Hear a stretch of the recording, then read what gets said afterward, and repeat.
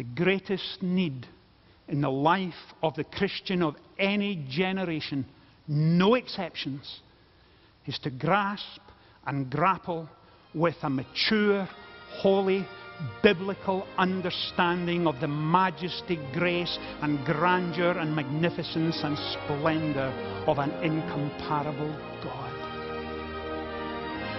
Welcome to First and Foremost, a weekly broadcast of First Presbyterian Church in the heart of downtown Greenville. Senior Pastor Richard Gibbons invites you to join us as we study God's Word together and discover what is first and foremost in our lives.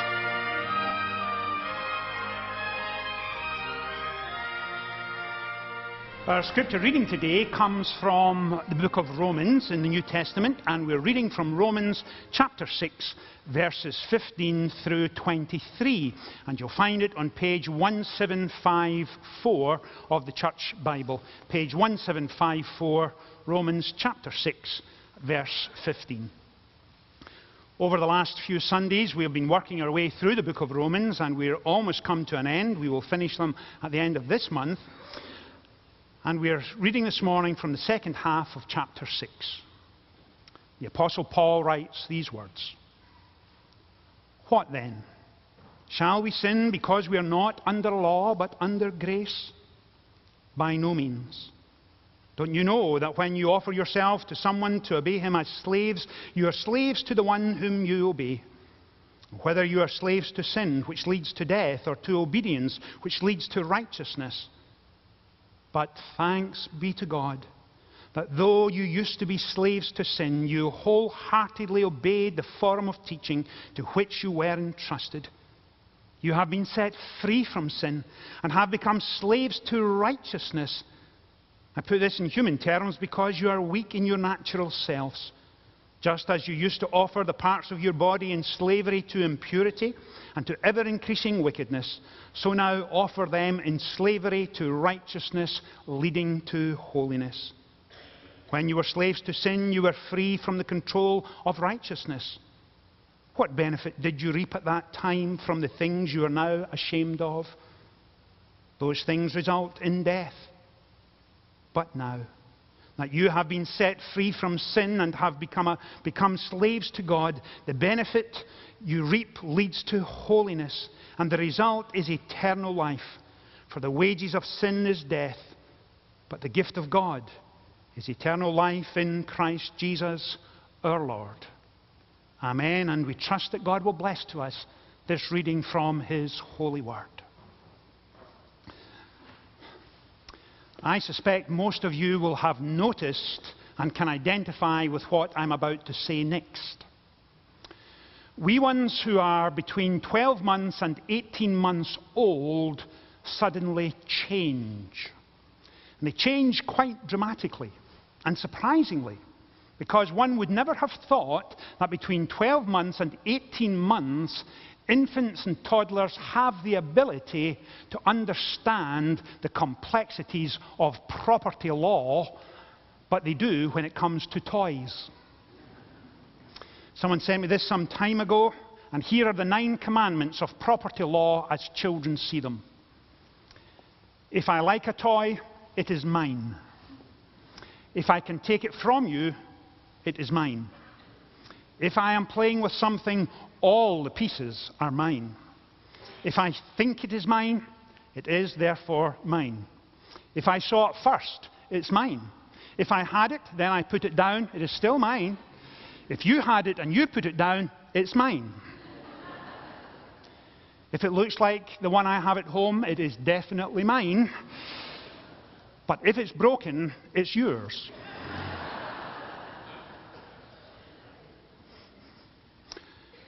All of that by way of an introduction to say that when we come to Romans chapter 6, the second part, the passage we read moments ago, Paul uses a number of words that we sometimes feel, I'm not sure I've quite got a hold of that. And in the passage, you heard him talk about life and death and resurrection and righteousness. He also talked about slavery and freedom. And freedom lies at the very heart and core of the gospel. You will remember Jesus himself saying, You shall know the truth, and the truth shall set you free. But I'm also conscious that in this passage, the Apostle Paul is doing what he does between here and the end of the book of Romans in chapter 16. He takes profound theological truth and he compresses it tightly and then puts it into a chapter. And we saw that last Sunday morning, and we see it again this morning when he talks about slavery as part and parcel of our sinful nature. And that's his main theme this morning, or slavery rather, and freedom. When I was teasing about the children moments ago, the slightly serious point in that illustration is that the child, whether the child knows it or not, is driven by her passions and desires. She simply sees something and thinks, that will be fun, therefore I'll have it, and no one can tell me it's not mine. And when you take it away, there are these huge big sobs as if the world is coming to an end. It's mine. I want to enjoy it. It's fun. Give it to me. It belongs to me. It's mine. It's my precious. As we move further and further into this passage, let me see if I can illustrate what sin does when it takes hold of a life in terms of leading to slavery. Because rightly, some of us this morning may be saying, well, Richard, I read what Paul said. I kind of struggled a bit as you were reading it. But slavery? Really? Slavery? Is that what sin does? Isn't Paul using a little hyperbole? Isn't he exaggerating just to make his point and then he'll come back to the center? I'm not so sure. What about those of us who a few years ago discovered the wonders of a wireless router in our home? Anywhere in our home, we can open up our laptop and go online, and we can Facebook, pick up emails, surf the net. It just seems so wonderful. Until the person who works 60 hours a week is attached at the hip to the laptop, brings that laptop home. And then while the family are busy in other parts of the house, they'll just be 5 minutes. That's all, just 5 minutes. I just want to catch up with emails that have come in. 5 minutes leads to an hour, then it leads to 2 hours. Before you know it, not only have you put in a 12-hour day, but you're working now at home. On your day off, you find yourself creeping into the office. Just 10 minutes, I'll not be long, I promise. Annual leave and vacation is only for the week. Is that individual becoming a workaholic? Out of something that was initially good and helpful, something that would save time, begins to draw us in deeper and deeper and deeper and deeper. Before we know it, we'll become a workaholic. What about those for whom their slavery is connected to what other people think of them?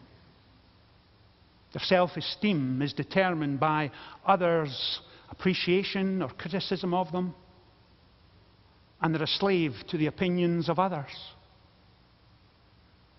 Those of us who are slaves to bitterness, jealousy, gossip.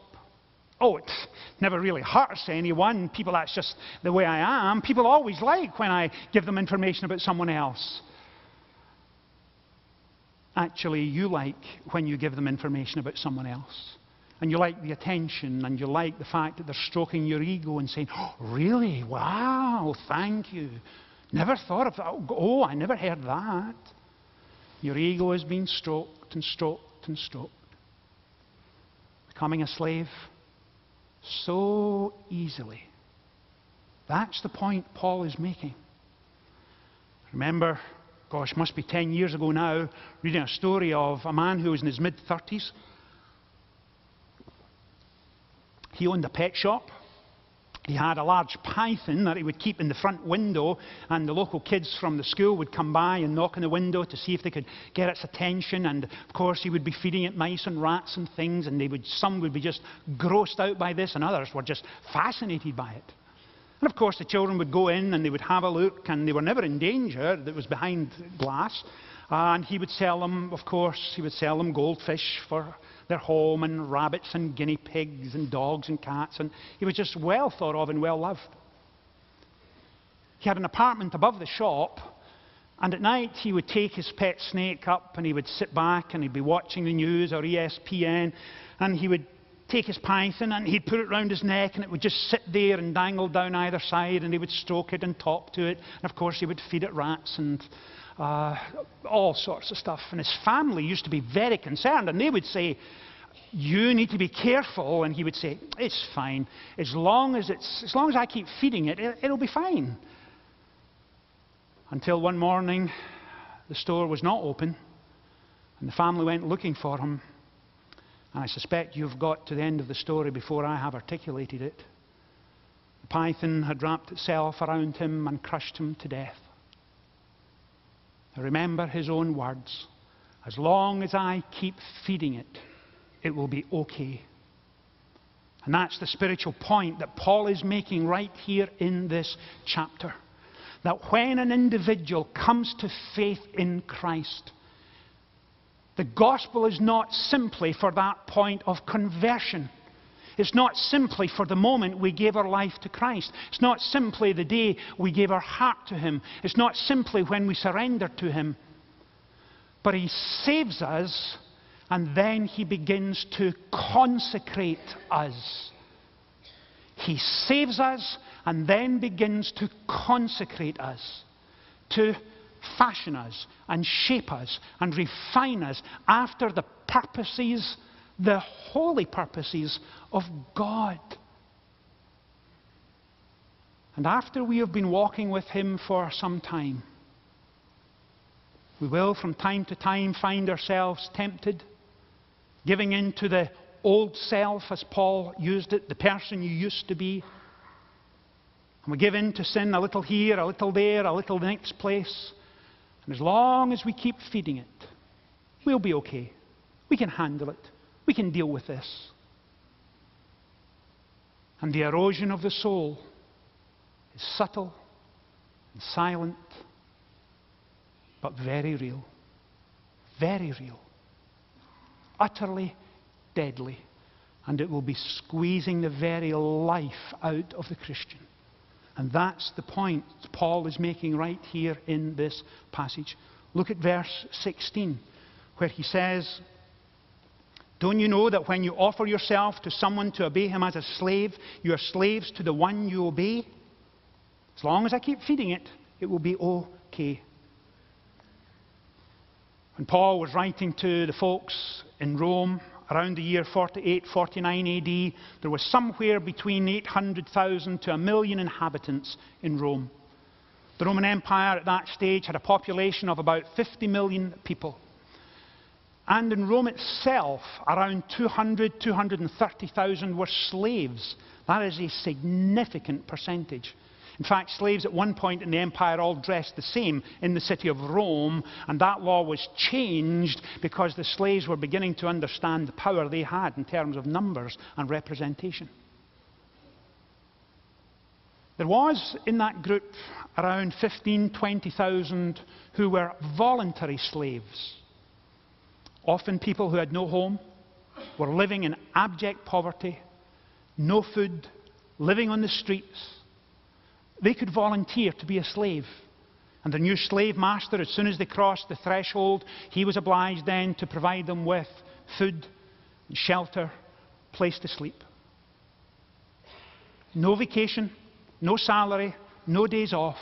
Treated like a slave for all intents and purposes. And understand the significance of what just happened. They were a voluntary slave. Voluntary slave. That's what Paul is saying. Verse 16, look at it again. "Don't you know that when you offer yourselves to someone to obey him as slaves, you are slaves to the one you obey? Whether you're slaves to sin, which leads to death, or to obedience, which leads to righteousness." Then the Apostle Paul adds there, but thanks be to God that though you used to be slaves to sin, you wholeheartedly obeyed the form of teaching to which you were entrusted. You have been set free from sin.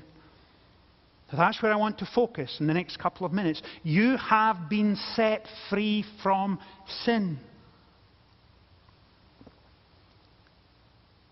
If you were with us last Sunday morning, you will remember the earlier part of chapter 6, I made the point that when Christ comes and invades a life and transforms that person, heart and soul and mind and will, we are given new appetites, new desires, new longings, new affections, new emotions, all to be consecrated for Him.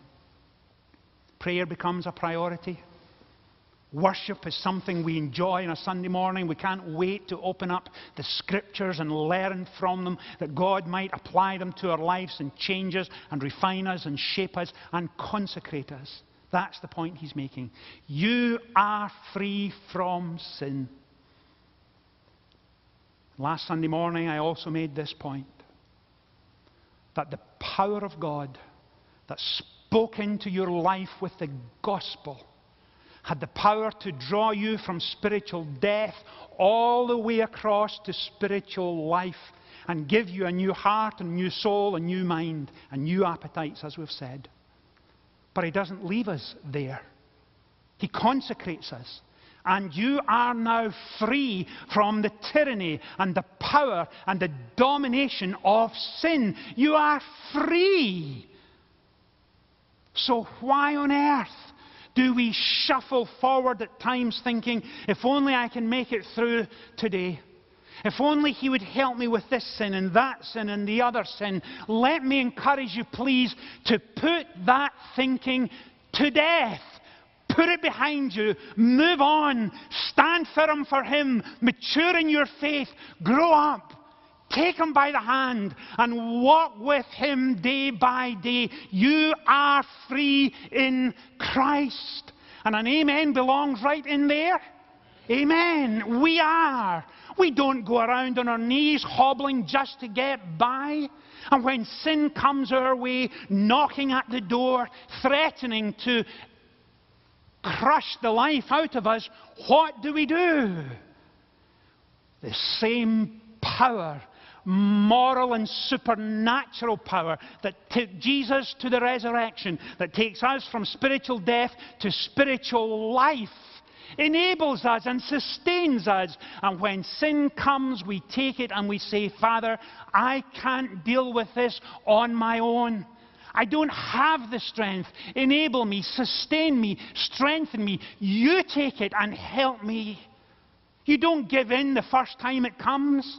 In all its deceptive power, slow and subtle and silent.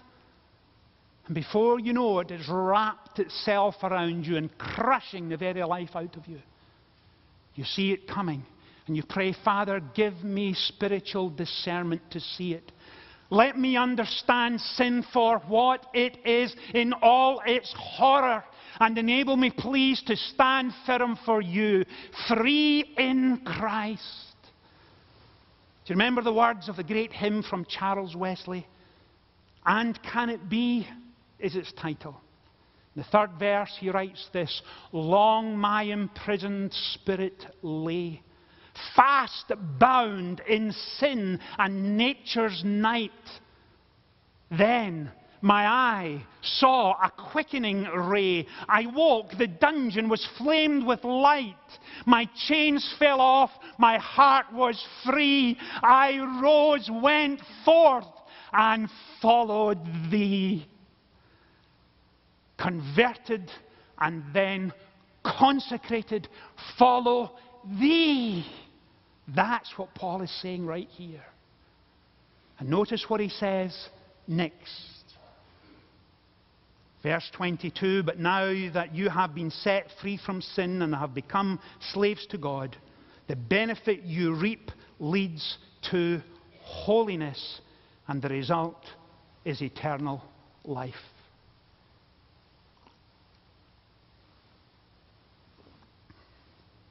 Let me ask you a question this morning, please. I'm not sure you will ever be asked this question again by anyone else. And it's a deep and somber, solemn question. Don't rush to answer.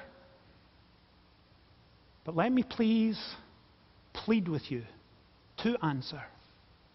And answer me honestly and in a transparent fashion. Put your hand on your heart and answer. Do you have a passionate longing for holiness? Do you long for more of Him? To see Him and experience Him in all of His wonder and glory and grandeur and majesty?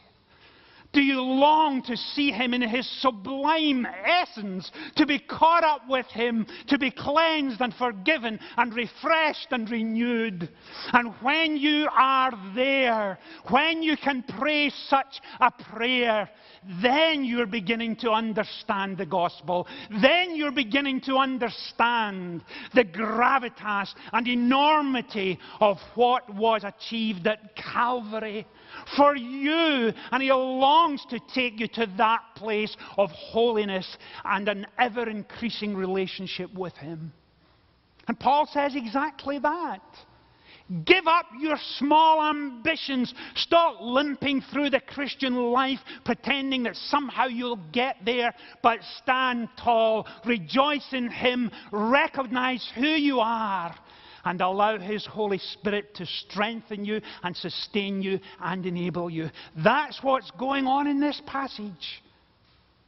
And the picture that comes to mind as you read it deeper and deeper is one of this. Paul talks about ever-increasing wickedness when you give yourself to sin, and ever-increasing holiness when you give yourself to Him. We are converted in order to be consecrated.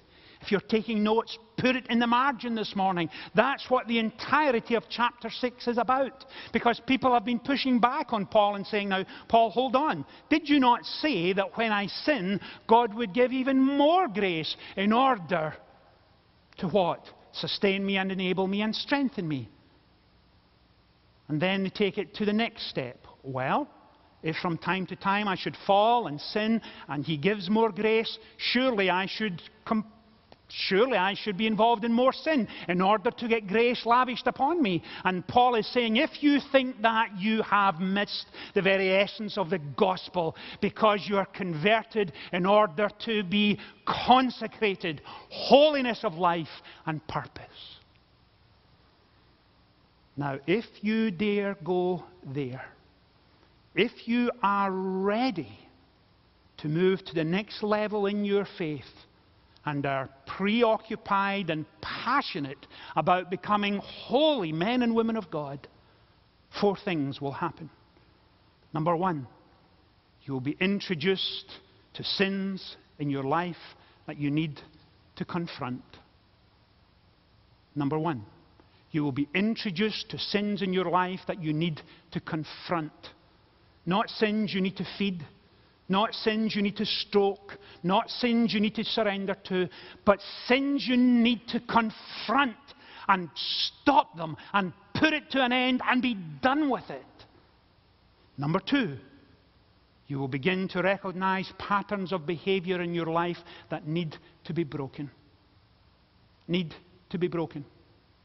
That your value and your worth is not determined by what other people think of you. You don't have to hold on to bitterness and jealousy and gossip and continue to feed it and feed it and feed it. Be done with it. Settle it once and for all. Thirdly, you will gain insight into who you are as a child of God in ways you didn't think possible. When you realize His unfathomable love for you, and when sin decreases and holiness increases, your relationship with Him will go to an all-time high. And number 4, you will discover a depth of relationship with Him you never thought was possible. Let me say it again. Number 4, you will discover a relationship with Him that you never thought was possible. You've heard me say this in the past, but let me say it again this morning. It certainly seems apropos. The greatest need in the life of the Christian of any generation, no exceptions, is to grasp and grapple with a mature, holy, biblical understanding of the majesty, grace, and grandeur, and magnificence, and splendor of an incomparable God. That's where we begin to grow. That's where we long for holiness. That's where we become passionate about a relationship with Him. Are you there this morning? Do you long for it? Is there any reason why we should not be there? You have been set free. Set free. How does Paul finish the passage? Arguably with one of the best known verses in the entirety of the New Testament. For the wages of sin is death, but the gift of God is eternal life in Christ Jesus our Lord. And understand this, that eternal life begins here on earth. In our relationship with Him, we can know the joy and blessedness of walking with Him each day, of putting to death those sins and moving on beyond them, converted in order to be consecrated. Stop feeding the old self, the old man, the old nature. Be done with it and move on to holiness. For that's where we feel and sense His presence and His grace. Let's pray together.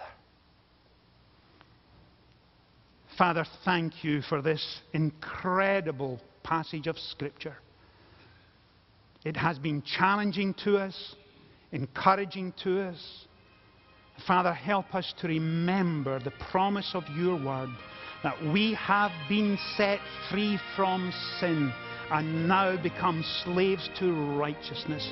Father, write Your truths upon our hearts this day. Take us into this new week, thrilled and excited, ready to live for You, because You converted us in order to consecrate us. Father, hear our prayers. In Jesus' name we pray. Amen. Whatever you're facing this week, First Presbyterian Church would like to pray for you. Please call 864-672-1838 to leave your name and a prayer request, or receive prayer in person.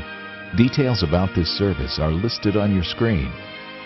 To purchase a DVD of today's message, please send a check or money order for $10 to First Presbyterian Church and include today's program number. For more information, call 864-672-1846 or visit our website at firstpresgreenville.org.